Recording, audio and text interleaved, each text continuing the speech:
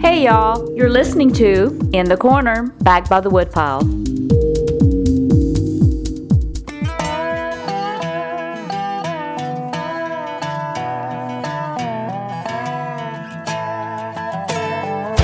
I'm Spun Counter Guy. Thanks for stopping by. On this episode, we're back in the car riding around a particular locale to pick up a few stories and maybe some insight.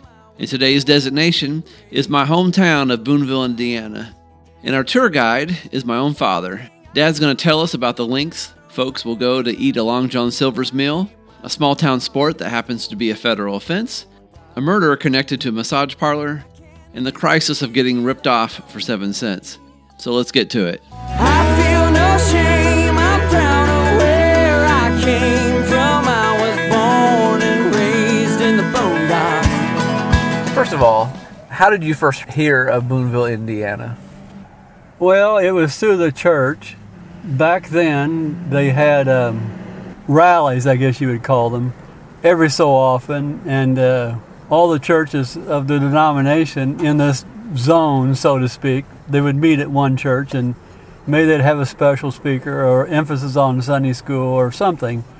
But they took attendance, and they had this traveling banner, attendance banner, and they'd see, they'd go through all the list of churches. How many from Chandler stand up, and they'd count them. How many from Folsomville, and they'd stand up. How many from each church, and whoever had the most got the banner. I don't know why, but back then that was a big deal, you know. Now it sounds pretty lame, you know, to have this. And they'd hang this banner in their church, you know. They had the attendance banner for the Sunday school rally or whatever it was. But my first knowledge of Boonville was one of those rallies was held at the Boonville church. And at that time, that was way off in the wild blue yon. I mean, Boonville was just way out there. It was a big deal to travel so far to this little bitty town, you know. We didn't know anything about it, you know. But that was my first knowledge of Boonville. It was just some little town way, way, way far away down the highway. Boonville's known for coal mining. Pretty much. Yeah. Well, it is the county seat for Warwick County. I guess at one time it was the larger cities. It's not anymore, I don't think. But We discussed in another episode, you got a job here. yes, So, Boonville has a few characters. yes. There was a lady who had something in her hair. Give us her biography. Well, this was a friend of a friend, but there was a local doctor here, a general practitioner. He worked in the hospitals, had his own private practice. But his wife was, they were kind of country bumpkins, so to speak, even though he was a doctor. And his wife, I don't know what the deal was with her. She had a parakeet or some kind of little pet bird that she would travel around with on her shoulder. And I guess she liked attention. She'd take it to Walmart and all that. But it got to where it would nest up in her hair. She had, you know, some kind of big hairdo. And the bird got to where it liked to sit up in there in her hair. Being a doctor and having better than average finances, the church they went to was kind of over a barrel. They didn't want to offend the doctor and his wife, but she'd come to church and had this bird in her hair. Now, most of the time she was down in children's church. And of course, you know, kids, they liked it. They thought it was great for his lady to be having a bird in her hair. And, you know, you can imagine the discussions and the problem that caused within the church leadership. You know, what are they going to do? But he probably was a good tither and probably was the best tither they had. The one story I heard about is they had vacation Bible school every summer, like all the churches did back then. And she was in charge of the cookies, you know. And every day at Bible school, she would bed down in the basement with the kids, and they would go through the serving line, and they'd see her bird up in her hair, and laugh and talk about it, and she'd serve them cookies. Well, one day, one of the kids had to tell her, said, "Hey, the bird made a mess in your hair." So the bird, you know, birds, they toot every... Yeah. I don't know how come it hadn't happened before, but anyway, it was just a gross story that here's this lady serving cookies in the vacation Bible school line, with this bird in her hair nonetheless, and the bird takes a poo. I don't know what the outcome was on that, but that was a story that, it happened, and that's that. Let's all sing like the birdies sing. Tweet, tweet, tweet, tweet, tweet. Let's all sing like the birdies sing. Tweet, tweet, tweet. I'd say Boonville is pretty safe, or it was when we were growing up. And not a whole lot of crime, but maybe you can correct me on that, because as a kid, maybe we didn't know a lot of what was really going on. But our house did get broken into at one point. Yes. The story was, Stacy was too trusting of people. Stacy, my little sister. Yeah, she was a little bit anti-establishment in her own way, and she went through this period where you could trust everybody. Everybody was a good person. Didn't make a difference how they looked, how they acted, and all that. She kind of went through that period, and she's over that now. I think so. But she had some friends visit her, and we tried not to be judgmental, but they were rough looking, we probably should have put her foot down, I don't know, but she had some rough friends in one day, and wasn't too long after that, we came home from church, and the house had been broken into. As it turns out, it was these people that really had betrayed her. I think they only came to the house for that reason, to scope it out, and apparently they knew from conversation with her or something that we went to church every Sunday night, so they broke in. It's funny, you just come in and the back door's open, and the first thing you say is, "Who left the back door open?" Right. You don't. It doesn't soak in right off the bat. Trying to accuse whoever left the back door open. Well, then you find out there's a window open too, and then you find out there's footprints and things are messed up. Then it finally dawns on you what's happened, and then you find out that they broke in and took some things. What did they take? It was mostly CDs, believe it or not. Mostly Stacy's she had in her room, and a lot of them I had in my collection. I had all my CDs marked with my address, and they didn't see it. And of course, mine were of my musical flavor, and they didn't want those, so they took them and sold them to the pawn shop. Hers they kept because they were a little more modern. So she didn't get hers back. I got most of mine back. But then they stole a gun I had. I really hated to lose that. .38 revolver. Never recovered that. And we had a small collection of silver coins. They got that. And they probably just went and split them at the arcade. Probably didn't even know the value of them being silver coins. The police department had a reputation of not really caring too much about break-ins, and from other experiences of other co-workers, they were known to not get too enthused about a residential break-in. They basically had the attitude, well, we'll never solve it. It's penny ante, don't. So for some reason, I thought, well, where would the first place people go if they broke in to get stuff? And I thought, well, the pawn shop. So I thought, just as a wild card, I thought surely they wouldn't sell them here in the local town. But I called the pawn shop guy. I knew him, and I said, hey, by the way, told him a few things that we had missing. We had a house break-in. I said, if my CDs, they're marked. They got my name and address on them. I told them where they were. They're right there on the back. Anybody could have seen them. I said, if you get any, by chance you buy any of those or see them, let me know. Well, that was in the morning of that day. I came back from lunch, and there was he'd left a message on my phone. He said, hey, I just bought some of your CDs. So then I, of course, called the police department. But the police had nothing to do with solving that. Between the pawn shop and myself, we solved it ourselves. It's kind of funny. In the end, they were bragging about how quick they were able to solve this crime. And I thought, well, you guys didn't. You told me not to worry about it. We'd never solve it. It's just a small town break-in that happens all the time. Probably just a bunch of kids wanting some money. We'll never solve it. And, they kind of blew me off, But then they want to take credit of it about how fast they solved it. And really didn't do anything. It's kind of pitiful. But, yeah, I actually went to the trial, and they actually made the guy pay restitution. I think he only had to pay half because there was two guys. Mm-hmm. I never heard what happened to the other guy. But his lawyer and his family wanted to get him on the straight and narrow, and so they didn't resist paying the restitution, and we got the money for his half of the break-in. Later on, I don't know, maybe it's another year, the sheriff calls me and says, hey, we still have the evidence from this break-in. It's of a certain time period now. You can come and get it. We've got it bagged up out here. So I said, okay. I wasn't for sure what they had.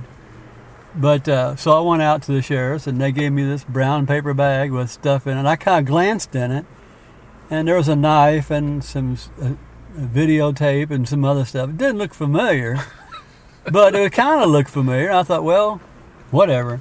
So I took it home, and the more I looked at it, the more I realized it wasn't mine. It wasn't my evidence, and the bag, my evidence bag, had my name on it. You know, had their little stamp they put on a brown paper bag, and the case number and my name. So I called out there later on. I said, hey, I think they got mixed up. I said, this evidence bag is not mine. It's somebody else's.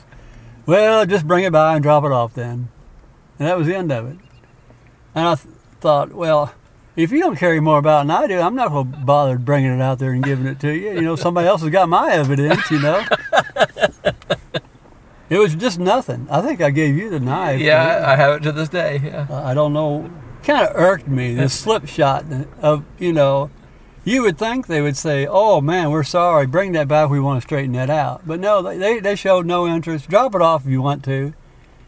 Basically, two people were wrong. You know, whoever got mine got the wrong evidence, and I got somebody else's evidence, and they just didn't care.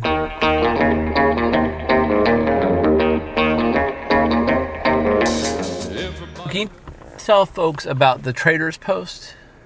Yeah, the local radio, it's small town radio, and every day about noon, around the noon time, they had what they call the trading post.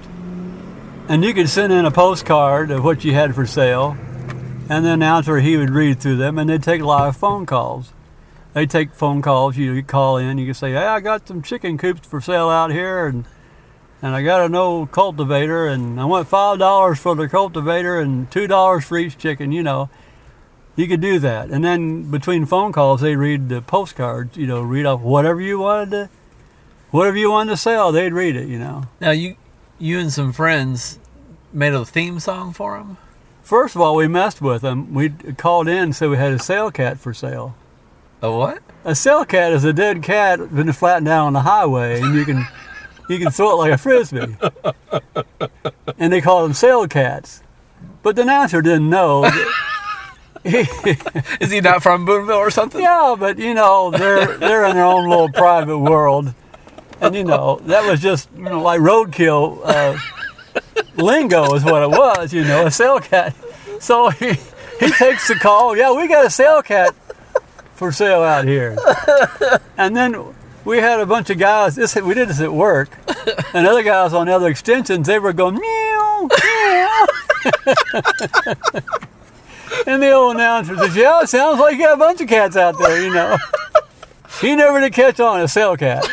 Had a sale cat for sale. But, yeah, I don't know what happened. One day, somebody decided to write a song. I think it was a tune of Jingle Bells. It was, yeah. And so all the guys from the shop at that time, we all gathered up in my pole barn, and we recorded it, this song. Another guy wrote the words to it. It was just a goofy song, Trading Post, and we could put it on a cassette tape, and they played it and used it for a while. You know, small town radio station, they do things like that. They were the connection for all the things in the community. They did the hometown ball games, the high school ball games, and they were the ones you checked if it was a snow day or, you know, school was called off. That's where you found out all that kind of stuff. Of course, they get phone calls, you know, people calling in wanting to know, is there going to be school today? Well, with one particular time, they had made several announcements that there was not going to be any school today. Please, nobody call. They couldn't get anything done at the radio station because people kept calling. So what did we do? You kept calling. We started calling. And they'd say, please do not call. They're not having school today. And of course, that was like saying sick 'em to a dog, you know. So we called and just irritated them to death, you know. I don't know why we didn't have anything better to do, but I could be getting my stories mixed up, but I remember you got a car. I don't know if it was off a Trading Post or maybe out of the newspaper.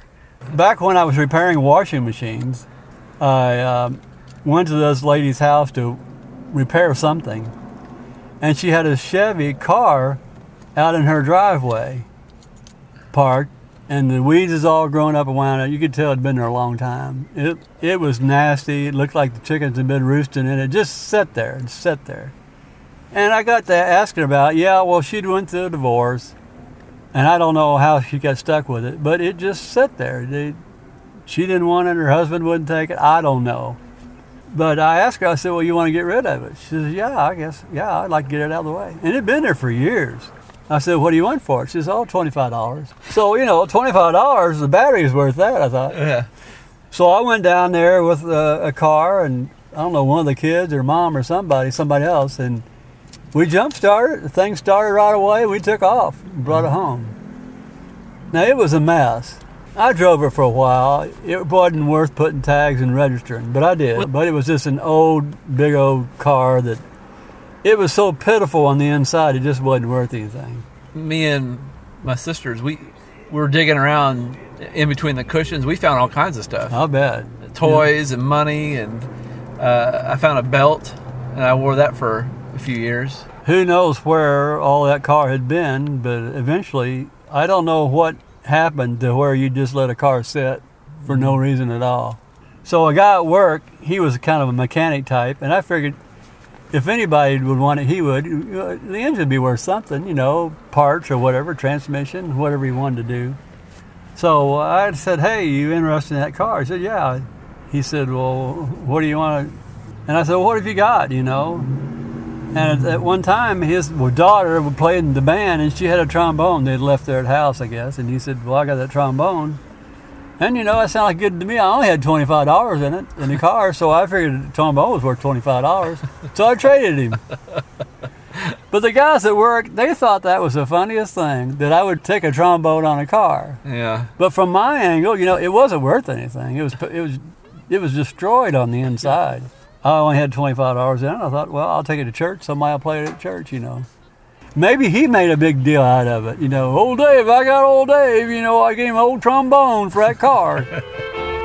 'Cause now there are so many bunnies. Oh, me, oh, my. You want to buy a bunny? In the spirit of balanced journalism, I'm going to insert a conversation I had with one of my friends in Boonville, a guy I grew up with and who will remain anonymous for reasons that will become clear very soon. So, for the uninitiated to country rural life, there's the great sport of mailbox baseball. Explain to folks what that is. We drive around neighborhoods. Normally, you'd have a guy hanging out the window with a ball bat, and you would just demolish mailboxes.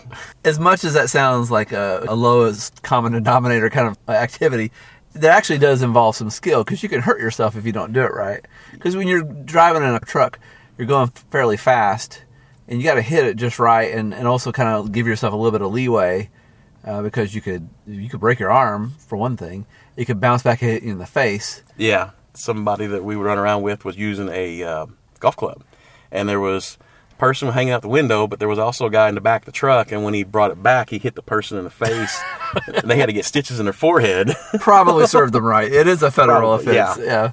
We started off with ball bats, and then we used golf clubs, and it just kind of escalated, and we started going down to Castle, and that road right next to Castle was all riprap rock. Mm-hmm. So my friends that had pickup trucks, we would use one of their pickup trucks. We would pull up, and we would fill the bed of the truck full of rocks, and then drive around neighborhoods in Newburgh.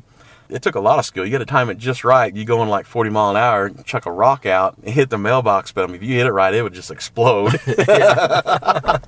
And now my dad. So someone got our mailbox. Yeah.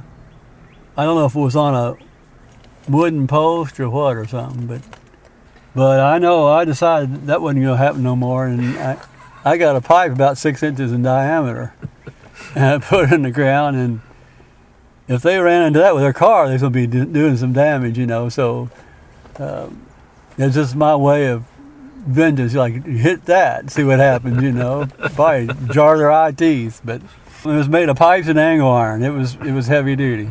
The mailbox itself was, even the best ones were sheet metal. So if you hit them from the top, you could squash them. And back to my friend. We also, like in the event of doing that, would drive around, and we thought it was funny to get a wheel off in someone's yard and do a burnout. And sometimes that would escalate, and you'd get both wheels off in the yard. And there was a guy in particular that I don't think anyone really cared for in town. And we did his yard a couple times, and he started putting boards out with nails in them sticking up. Good on him. Yeah. No letter in the mail today. No answer from my love. No one knows what I've been through. No one but God above. One of the main characters in Boonville, on the seamy side of life, he was working there at the shop when I started working. They only had about 3 or 4 workers, and he was working there already. He was involved in massage parlors or everything else guys were thinking about. He did, just about. He just, I don't know if he didn't see a problem with it, but he worked at some massage parlors in Evansville, and then eventually opened up his own. He was always telling us some story about that type of life, and of course it piqued our interest because it was just so far-fetched from what we knew anything about. But he one day come into work and he had a little camera in his back pocket, and he wanted to take off early. He was getting ready to open up the studio art theater, he called it, and basically he's going to let people come in and draw nude figures. He had this building, I think it was on West Franklin Street in Evansville. And the plan was he was supposed to have some girls that would pose nude, and guys for a certain fee could come in and supposedly draw pictures or whatever else they did. I don't know. But anyway, he comes in that day and he's all happy. He's all spiffied up. And what's going on? We ask him. And, well, I'm meeting some girls and going to interview them for the job at the Studio Art Theater. What? Yeah, you mean, we saw the ad in the paper, so we knew he had put an ad in the paper for models to model at a Studio Art Theater. Yeah, I got 2 of them answering my ad, and we're going to meet up, and I'm going to interview them. We just flabbergasted that anybody would answer an ad like that to pose nude. So he takes off early, midday or so, and he's gone, and when he comes back to work the next time, well, what happened? Yeah, they showed up. We met down there by the river, and they stripped off. Whoa. Oh, surely not. Surely not. Oh, yeah, I took pictures. I got them. I'll show them to you when I get back. Sure enough, the pictures eventually came back. He showed them to us. And these girls just met down. He had his car right there with his own license plate on it, so we could see that it was him and his pictures.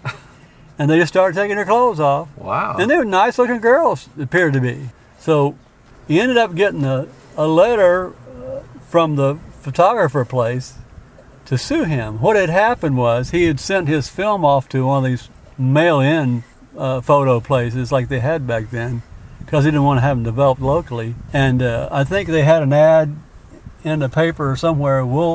They kind of enticed you a little bit. We'll develop anything. Anything you send to us, we'll develop for you.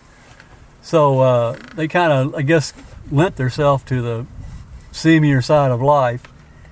So, well, anyway, he gets a letter from their lawyer going to sue him because what happened was when their employees saw these pictures of these naked girls, they mass-produced them.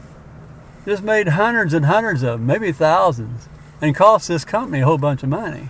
Well, how's it his fault? Well, of course, they couldn't do anything. He had a lawyer on retainer. I think the deal was this lawyer represented him just to get the inside scoop of all of escapades.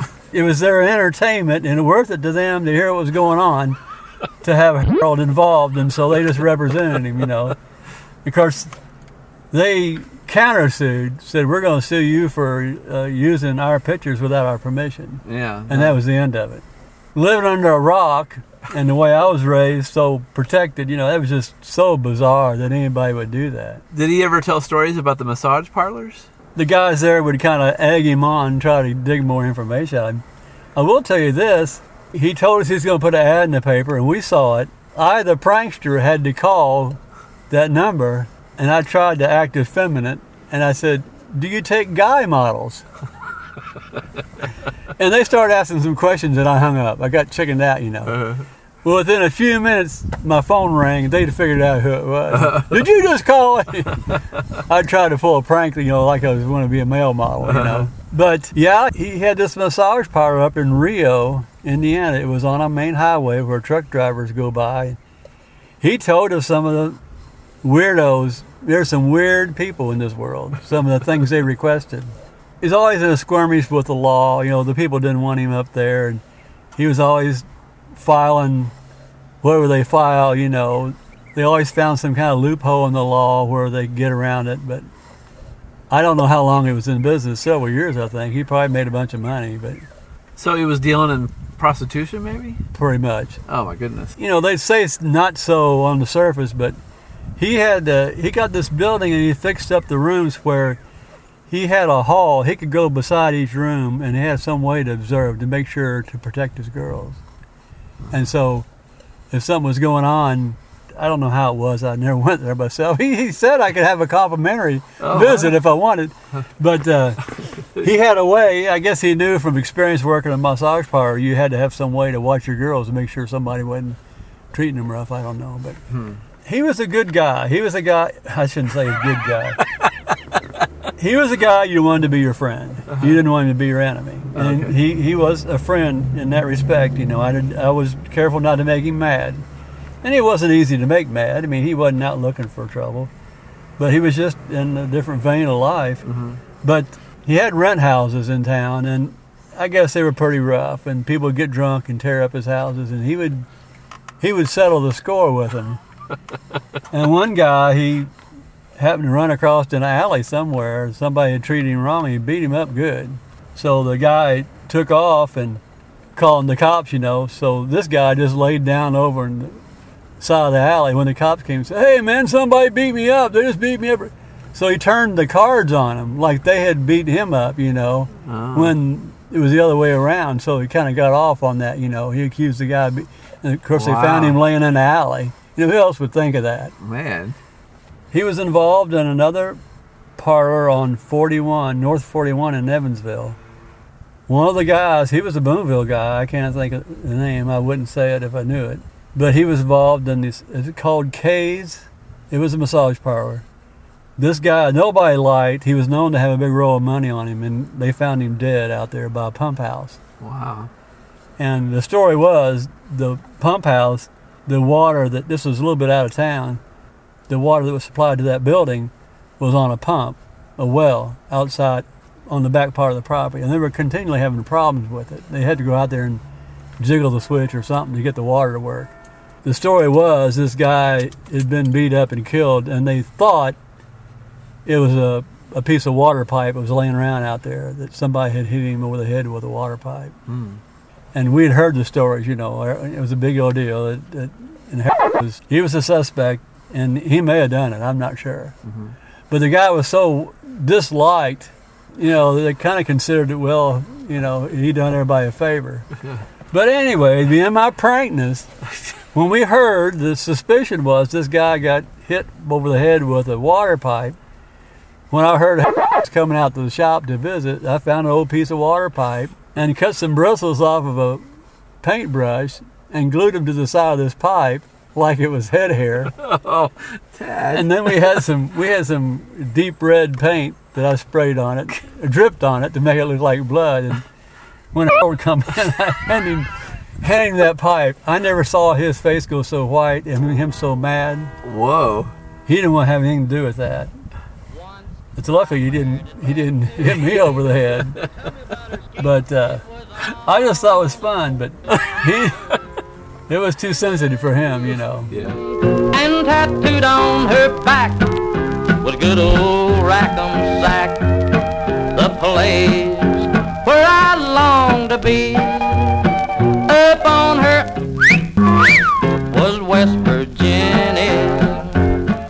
Harry was a guy that he kind of thought he'd been taken advantage all his life. He was short in stature. He was the water boy for the ball teams. And he kind of thought he'd been picked on. most of his life. And he may have been. I don't know.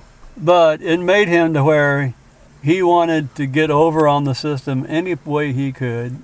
Anything he could get free, coupons or buy one, get one free. That was just the way he was. And we thought a lot of times when he'd go to a restaurant, he would intentionally find something wrong to try to get a complimentary meal out of it. I don't know if it was conscious, but it did happen a lot. It got so when Harry went on vacation, that was a topic of discussion. How many free things did you get, Harry? And he would tell about all the different restaurants he went to, the activities, and how that he was able to get a free.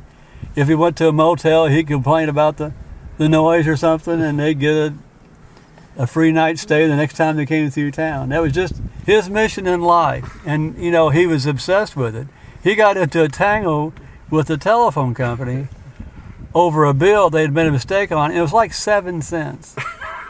And he was all lathered up, working at Tizzy. It just went on days and days. He'd call and they'd fuss and fume. And I finally told him, I said, Harry, he said, you're just hurting yourself. You're not hurting the phone company. I said, I'll give you the 7 cents, just, you know, because you're suffering so much. And it offended him. He said, Dave, I've been mistreated all my life and taken advantage, and I'm not going to have nobody do it to me anymore. Wow. That was just the way he was. Uh-huh. I remember one time we went to a hardware store, and I think it was a special event. You might have went up there to get something legitimately, but they had free popcorn and hot dogs, and so you told us to go over and get some. And then we saw Harry there, and I think we said, hey, Dad, we saw Harry. He said, yeah, he's probably feeding his entire family on free popcorn. That was going to be their lunch. Yeah, that was his theme of life, to get a deal or get an advantage on somebody. The trouble is, it made his life miserable. He was always complaining. Every appliance they bought, every bed they bought, the mattress wasn't any count. It just, you know, it was a lifestyle. But he was determined he was going to get justice, you know. Mr. 5 he's 5 feet tall and he's 5 feet wide. He don't measure no more from head to toe. At one of the shops I worked at, it was kind of a shotgun building. The office was in the front, and you go through the office to get back to the shop where us grease monkeys worked. And one of the employees, his wife, had a habit of maybe once a month or so, she'd make a batch of chocolate chip cookies and bring them to the guys in the shop. Well, she had to pass through the main office, and there was always this overweight salesman that no one liked, you know, because he's up there in the air conditioning and doing nothing in his fancy clothes. And he'd always grab a couple of the biggest cookies on top, and she didn't have any choice in the matter. He just did it, you know, and it made her mad. So they decided they was going to get even with him. So they had planned, him and his wife, they made a batch of chocolate chip cookies, but a couple of them, or at least one large one, they put X-Lax in it instead of chocolate chips. And so on top of that, the bathroom was in a long, narrow hall, kind of a damp, dark thing. They knew eventually he'd have to go to the bathroom. So they took the toilet paper out. Oh, no. They took the light bulb out. They put water on the floor, put saran over the commode, and, you know, just waiting. So just like they expected, she brings the cookies through, and he grabs the great biggest one on the middle and on top, and it had X-Lax, and I don't know how long it took. All of a sudden, he comes running out of the office and goes in that bathroom. There's no light. You don't have time to do anything. No toilet paper. You don't have time to go get a roll. Oh, no. The floor's covered in water, and you squat down to go, and the bowl is covered in saran wrap. The mess of all messes. And they hee-hawed and hee-hawed and hee-hawed. And lo and behold, he finally decided he needed to go to the doctor, and he went to go to the doctor. And it just so happened one of the guy's wives happened to be in the office that day, sitting in the waiting room. And he comes flying through the door and said, you need to see the doctor. Well, you have to wait. He says, I ain't got time to wait. And he took off and left, you know. But that same day? That same day, yeah. So he thought he was ill. I don't know what he thought. I'm also bloated because I pass no gas. I'm also bloated because I pass no gas. Back when Mom and Dad were both alive, they were traveling with Martha somewhere, their oldest daughter, my sister.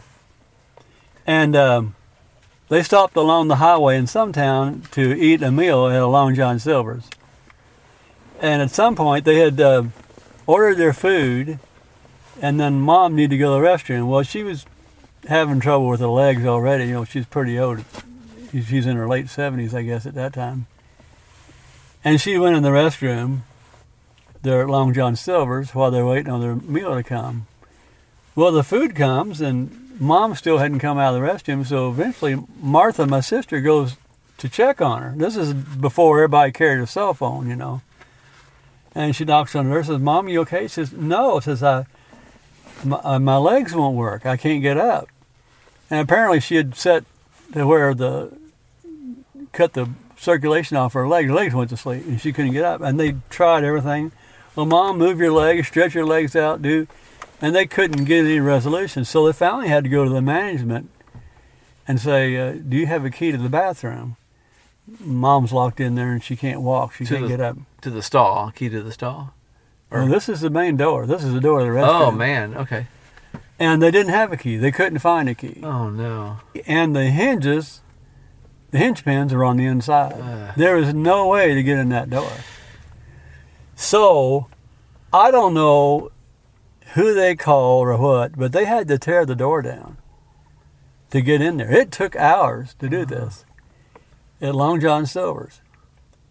So, you can imagine my mom sitting on the pod, can't get up, people tearing the door down. So eventually they get the door down, and they give them some privacy, and Martha goes in to help her get her clothes back on, and got her clothes on. She still couldn't walk. So they took a chair in there and moved her to a chair, and they carried her out on this chair. And here's the funny part. I mean, that was a big fiasco. Uh-huh. They take her to the table, and they sit there and eat the meal. You know, I would have been so mortified, I'd say, "Get me out of here." But, you know, the food had come, so Mom sat there and ate their food. Long John Silver's is pretty good, Dad. So if you happen to be just passing by, stop in at the Saturday night fish fry. It was rockin'. Well, that wraps up this little visit. If you'd like to roll by some other locales, my dad also gave us a 2-part tour of Evansville, Indiana, on episodes 216 and 181. Also, if you were ever wanting to get down to Nashville, Tennessee, another friend of mine, Reckless Dave, we'll call him, gave us a look-see around the Music City way back on In the Corner, Back by the Woodpile, episode 92. In the Corner, Back by the Woodpile is produced by A Closet, a Pocket, and a Suitcase. You can listen to this podcast on iTunes, Stitcher, or podbean.com. If you'd like to send us some hate mail, you can email us at spuncounterguy@hotmail.com. See ya, and I wouldn't want to be ya. One thing I know,